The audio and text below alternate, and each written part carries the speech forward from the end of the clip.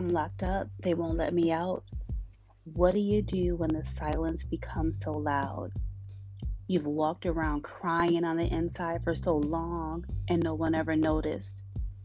You wondered if they would ever see the silent tears from all those years. How could they walk around like it was all good, but you were left feeling misunderstood? You were literally dying on the inside, looking for new ways to hide, until one day it all became clear. You were being controlled by that thing called fear. These are my daily thoughts.